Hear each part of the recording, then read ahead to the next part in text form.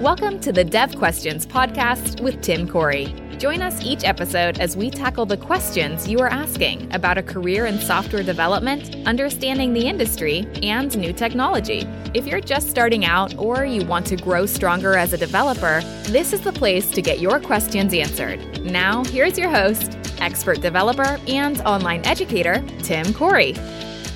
What are some tips for great presentations? How do I improve my presentation skills? This is a question that kind of comes out of last week's topic, where one of the topics we talked about, or one of the points we talked about, was lunch and learns and being able to present something you're learning to your coworkers. And that leads to how do you make good presentations? How do I not fall flat on my face when I present? So let's talk about that in this week's episode of Dev Questions.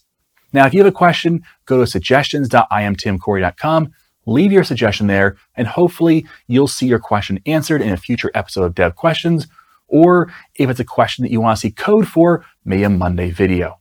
All right, so let's dive into the topic of tips for great presentations, tips for improving your presentations. Number one, relax. I know it's hard, especially when you're not used to it. When you kind of lock up and you feel like, oh my goodness, I'm giving a presentation. You feel it in the pit of your stomach. You feel sick. You feel nervous, whatever it is. I've been there. Okay. I have been there, and I get it. It's easy to say relax, and yet it's really a different thing to actually relax. And some of this will come with practice rather than just doing something beforehand. I get it. But there is something to be said for consciously relaxing. Breathe. Let your shoulders loosen up. Realize that the audience is rooting for you. The audience does not want to see you fail. The audience wants to see you succeed. You can do this. So number one, take a breath. Relax. Take the time to understand that this is going to be okay. You're not going to get shot. You're not going to die on the platform. Even if you blank out entirely, it's not the end of the world. And in fact, we've all done it. So relax. You'll make it. Number two, know your audience. When you present in front of somebody or to someone, you should know who they are. Know what their skill levels are. Know what they know or don't know about the topic, because that's going to change how you present something. Let's give an example. So I have a video on YouTube about minimal APIs.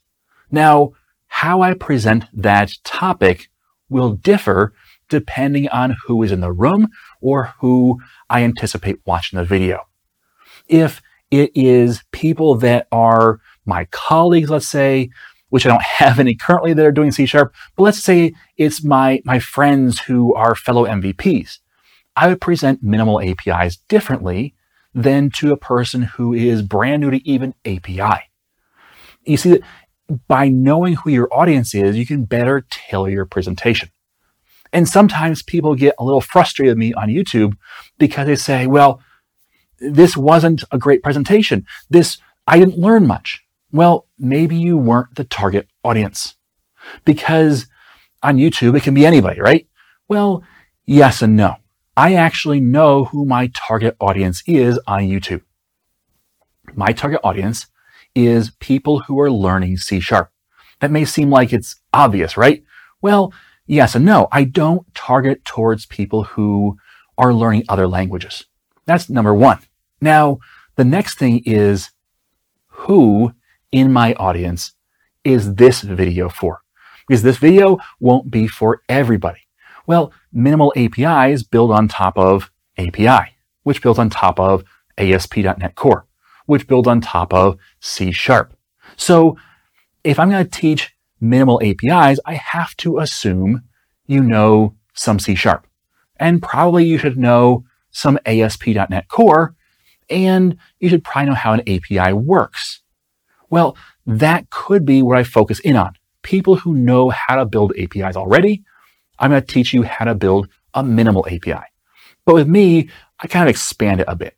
And I say, well, I could teach people who know a little bit about ASP.core and just kind of fill in some gaps as well, where maybe you don't get everything, but you get some things out of it.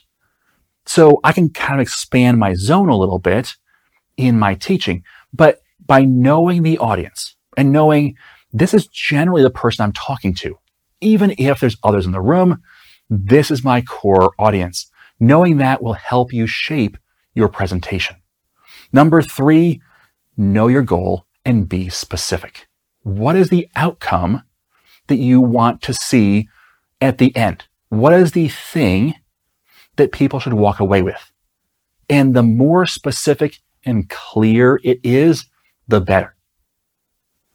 When I taught about minimal APIs, it was an intro to minimal APIs. That was kind of the topic, was introducing minimal APIs and how they work. So what was my goal at the end? My goal at the end was for people to know what minimal APIs were, roughly when to use them, and how to use them to get started. I wasn't teaching everything, but I wanted you to be able to get started building a real minimal API. That was my goal.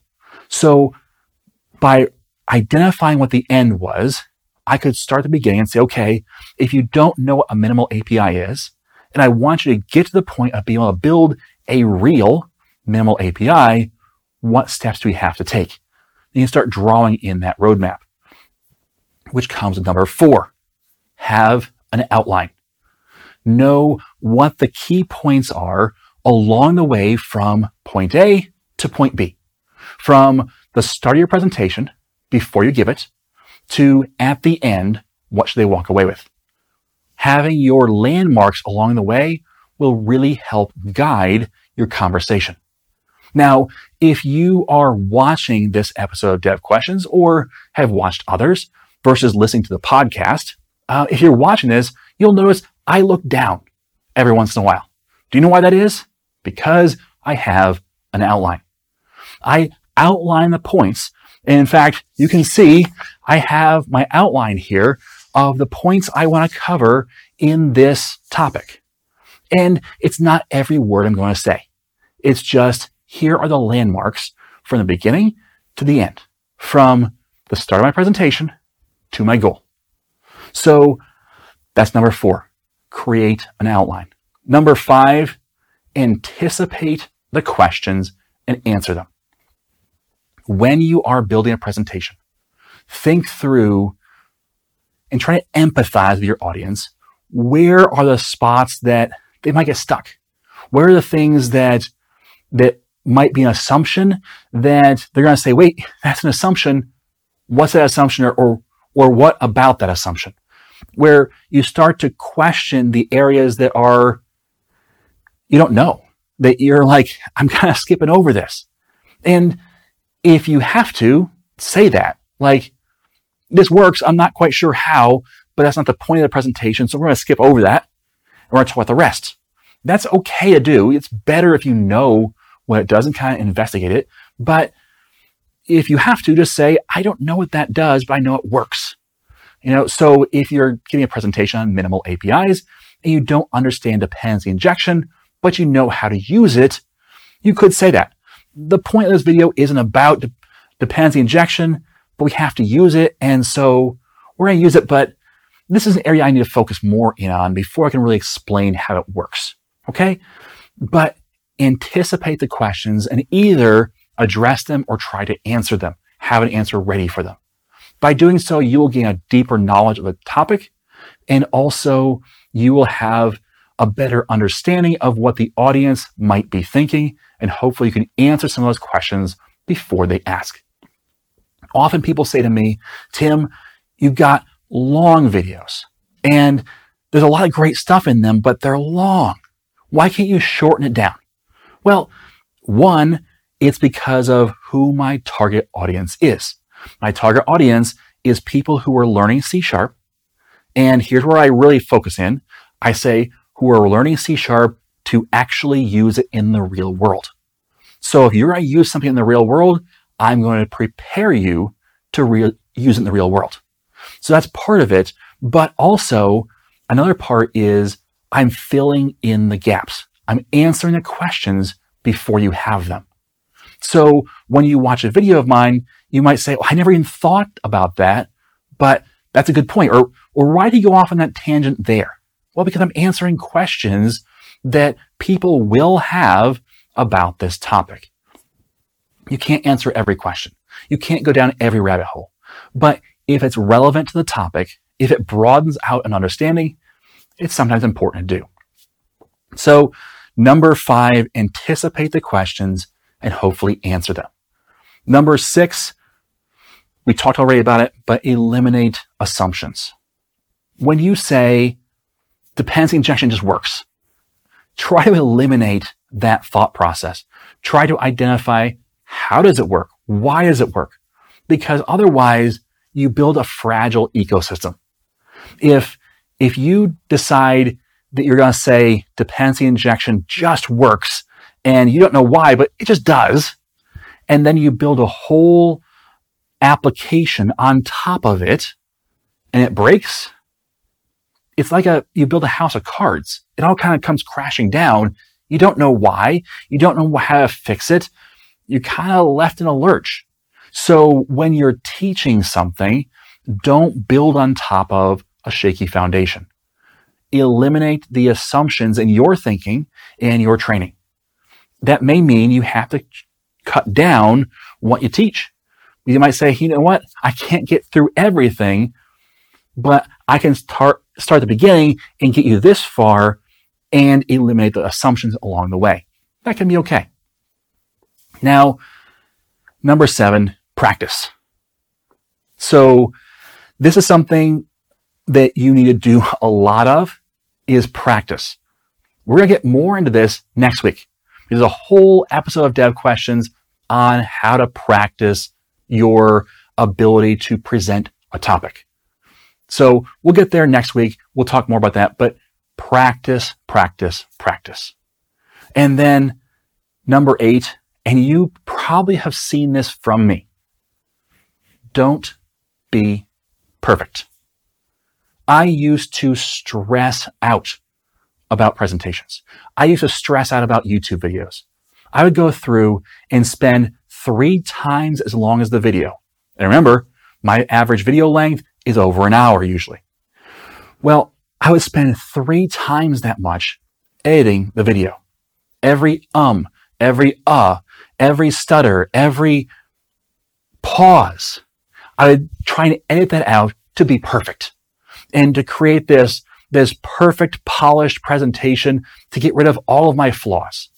And you know what the reality is? The reality is we're used to interacting with other humans. And in real life, when you talk to somebody, you don't get the opportunity to scrub your history, start over again, or to eliminate a little bit of your conversation, or to rethink how you say that and do it again. You're live. You're in front of people. You just have to do it. Well, when you're getting a presentation, it's the same way. You're going to not be able to edit what you say later. You're not going to be able to eliminate the ums and uhs and all those other things that happen. But instead, you have to embrace the fact that you're not going to be perfect. I said I used to take 3 times as long. So 3 hours for an hour video just in post-process edits. That is down to about a minute. So right now, it does not matter the length of the video I create. Almost every video I do takes me 1 minute to edit. Now, these are special videos, the dev question videos. So if you see this or listen to it on a podcast, it's a little different. Dan does this and he puts processing on all the rest, but just kind of the beginning, end, that kind of stuff. But for my Monday videos, where I'm recording my screen and showing off, some kind of piece of C# development, 1 minute. That's how long I edit my videos. I do not take out any flaws in the video because I'm a real human being and I have flaws. And by trying to take them out, I actually make it worse sometimes. And I have embraced the idea that I'm not perfect. And if you're looking for someone perfect, it's not me. Find somebody else. But I'm a real human being, and I do work on improving. I do work on reducing my ums, my uhs, my pauses, and my stumbling over words or blending words together. There's a list of things that I'm trying to learn to improve on. But at the same time, I realize it's okay to be human, and you should learn that too. Coming back to the first point, relax. You're not going to be perfect. I'm not perfect. I've been doing this for years. I have taught in classrooms. I have lectured on large stages and small around the world. I don't get it right. And it's okay.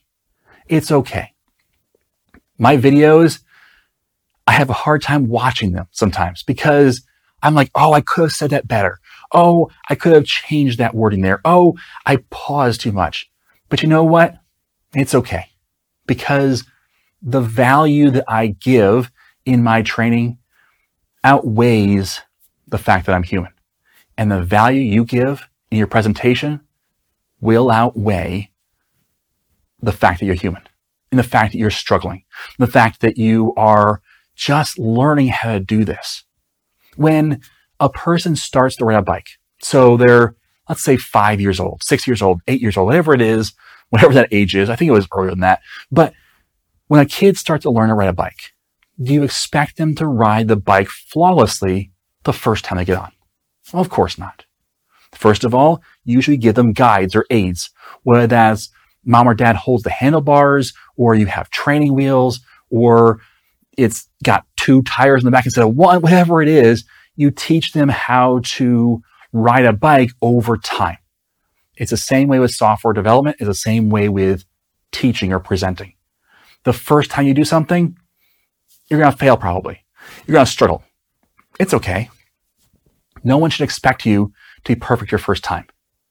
But over time, you will get better. You will understand. You will get it.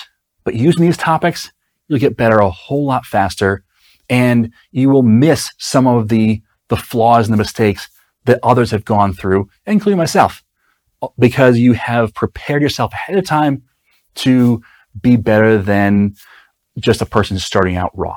Okay? So don't give up on presentations, please. It's a great opportunity for you as the presenter to learn a lot, and it will help you enormous amount. So I highly encourage you, everybody, present, even if it's to one person. Remember, a presentation does not have to be in front of 200 people. It can be in front of 1. It can be your boss. It can be somebody else.